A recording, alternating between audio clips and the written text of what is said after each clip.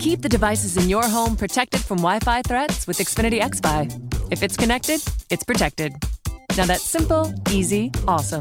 Switch to Xfinity today and get a great offer. You'll get fast speeds and the best in-home Wi-Fi experience with Xfinity XFi. And now you can get advanced security for free when you get the XFi Gateway. That's a $72 value per year. Go to Xfinity.com, call 1-800-XFINITY, or visit an Xfinity store to switch today. Restrictions apply. Here's what you missed on Buck Sexton with America Now. It's time for some national security analysis, and we have our friend Fred Fleitz on the line to help us through that. He is a senior vice president at the Center for Security Policy. He's also a former CIA analyst and a former chief of staff to Ambassador John Bolton. Mr. Fleitz, great to have you back. Great to be here, Buck. So you wrote on National Review, Iran is not complying with the nuclear deal. And of course, people listening, because I talked about it yesterday on the show, might think, well, hold on a second. The Trump administration just recertified officially the deal, but said that they're not complying in spirit. Make sense of all this for us. Are they complying? Are they not complying? Is it somewhere in between? Tell us what's going on. They're not complying, and it's not a... It's not a pretty picture. On Monday, Trump's senior advisors had a package of proposals to declare for the second time that Iran is complying and that the agreement is in the national security interest of the United States, both claims of which I might say are absolutely false. But to sort of cover up that by implementing new sanctions against Iran. Now, I've written about this. Ambassador Bolton's written about this. 3 U.S. senators, Cotton, Cruz, and Perdue wrote a very persuasive letter on very blatant areas where Iran is violating the agreement. And nevertheless, the administration decided to declare that it's in compliance. And the reason is that Secretary Mattis, Secretary Tillerson, and National Security Advisor McMaster do not want to get out of the agreement because it'll anger the Europeans and because they don't have an alternative. But I got to tell you, that is not where the president is, and he was not happy about this. Fred, why would they certify it given the circumstances? Is this just buying more time to create the political room, the political consensus necessary in order to finally say that Iran is in non-compliance and take action? Or, what's the strategy involved here? Well, the foreign policy establishment doesn't want to get out of this agreement. They never want to get out of agreements. And they're claiming that, look, it's an international agreement. We've given our word. We can't re-implement sanctions. It'll upset the Europeans. I question whether this is a true multilateral agreement. It was really just between us and Iran. The other states joined later.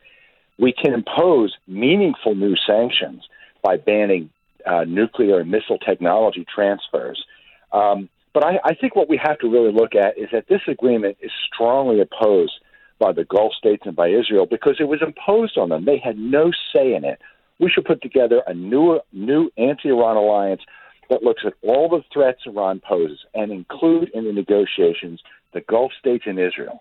When Clinton had a nuclear deal with North Korea, Japan and South Korea were at the negotiating table.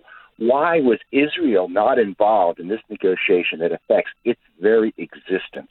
One of my concerns about this deal, and for everyone listening, we're speaking to Fred Fleitz, who's Senior Vice President at the Center for Security Policy. And Fred, one of the concerns that I've had is that Iranian compliance at this stage, in many ways, is in their interest, at least with egregious violations where they would give plenty of room for the U.S. and others to say, hold on a second, that's not really in their interest because the goodies, the benefits, are front-loaded for Iran.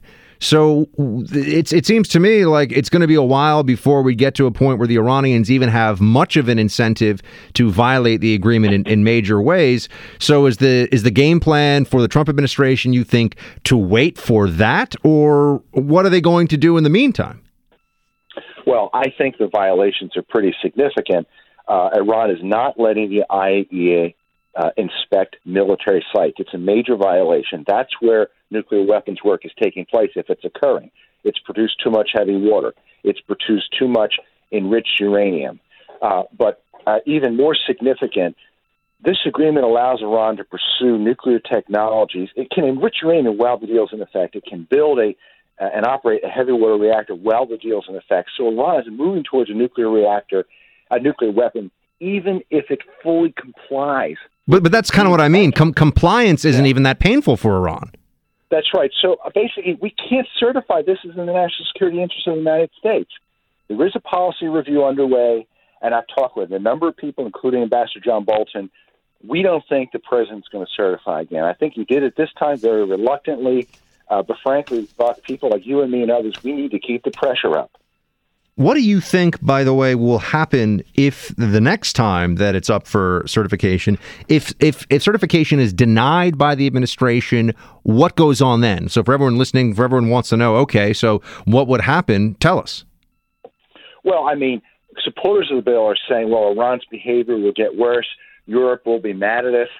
Iran's behavior already got worse since the agreement was announced. Basically, Iran's behavior will get even worse. Is that the standard that we should be judging why we should stay in the agreement? Europe will be mad. Of course they will. But I think we would have to send Tillerson and other people to Europe and to the Middle East and say, look, we're moving in another direction, a better direction that also looks at missiles and sponsorship of terror, meddling in regional disputes, and this other agreement simply is null and void. And on the issue of Afghanistan, by the way, that's another place where there's been a security review that's been talked about. It is underway. Fred, I have major concerns. It's an issue that I've been following and worked on back in the day. I've been looking at it very closely for years and years.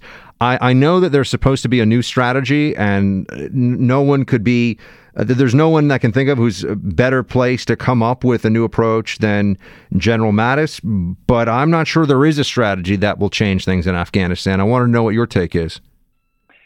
When we look at Afghanistan and Syria and North Korea, there are major disasters that are hard to solve because the Obama administration was so incredibly incompetent.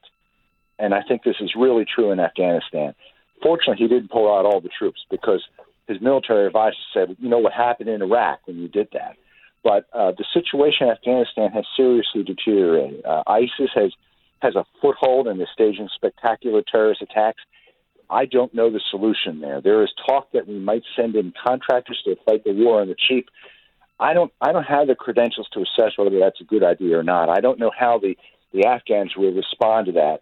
And I'm with you. I don't know what the strategy is going to be. Yeah, because I've heard what the supposedly new versions are supposed to be, and I've been around this game long enough to know that those were the same solutions and ideas from years ago, many years ago in some cases, maybe even a decade ago, depending on what specifically we're talking about. One more for you, Fred, before we let you go. North Korea getting a lot of attention in the early months of this administration.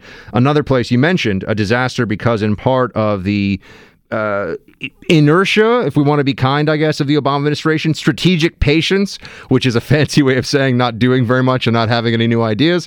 What should be done with North Korea, given the continued hostile acts of missile testing and saying they're going to, engulf us all in a big wave of fire?